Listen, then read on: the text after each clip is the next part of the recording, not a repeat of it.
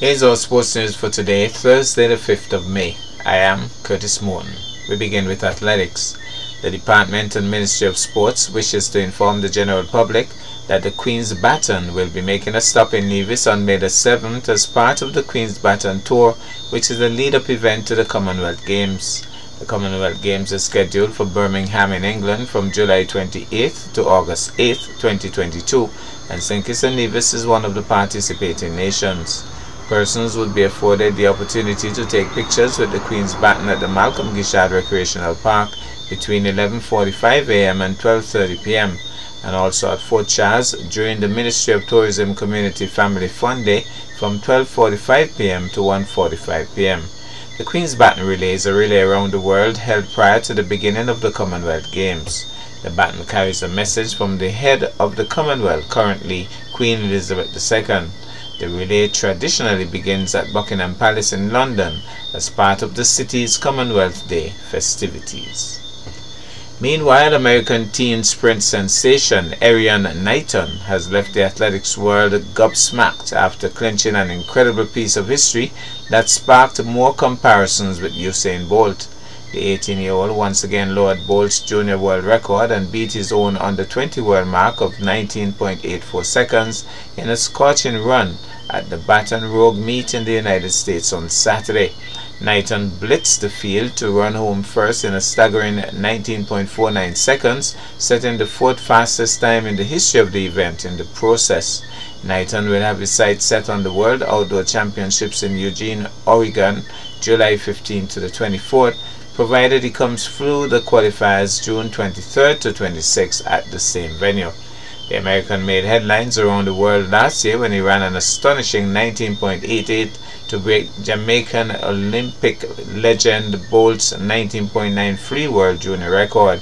He then finished fourth in the 200 meters final behind Canada's Andre DeGrasse at the Tokyo Olympic Games. However, Knighton's time over the weekend is way ahead of where Bolt was at prior to turning 20, with the 8-time Olympic gold medalist clocking 19.93 seconds. Now to cricket and to some sad news. News has been received that one of the St. Martin Masters cricketers has passed. Richard Clancy Cillier, who has been an active Masters cricketer over the years, passed away recently. His funeral service will be held on Friday, 6 May. Cillier was 69. The Leeward Islands Masters Cricket Association has extended condolences to the grieving family. Now to football. Domestic football returns to St. Kitts and Nevis after almost a year hiatus due to the COVID-19 pandemic. We get this report from Andre Heary. Domestic football returns to St. Kitts and Nevis after almost a year hiatus due to the COVID-19 pandemic. Club football resumes this Wednesday with the President's Cup, the curtain raiser between the two of the top teams currently in the SKNFA Premier League, the SL Horses St. Paul's United FC and the St. Peter's FC. A check with both teams show that they are ready and rearing to go. Coach of the St. Paul's FC, Iroy Kunga Jeffers, said his team is ready to do battle with St. Peter's, despite the fact that, like all teams, they had to be definitive with their preparations to avoid injuries. I'm training, everything will be running smooth. The fellas are already prepared, ready for go tomorrow. Try to rotate the players as much as possible to eliminate injuries. That can create a lot of problems for the past 2 years. So some of the players not playing in competitive football and them kind of things. St. Peter's coach Anthony Nett Isaac noted that the long layoff took a toll on his players, but fitness-wise, he believes they are about 70% ready. It's been a real challenge.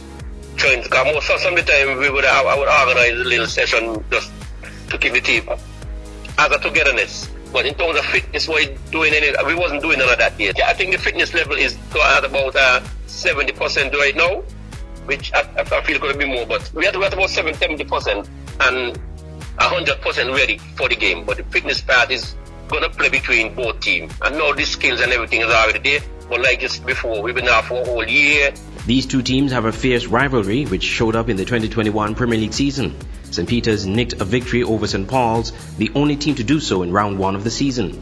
In round 2, they held on to a draw, and those performances buoyed St. Peter's going into this crucial encounter. They have not beaten us with the first 2 games that we played, the first round and the second round.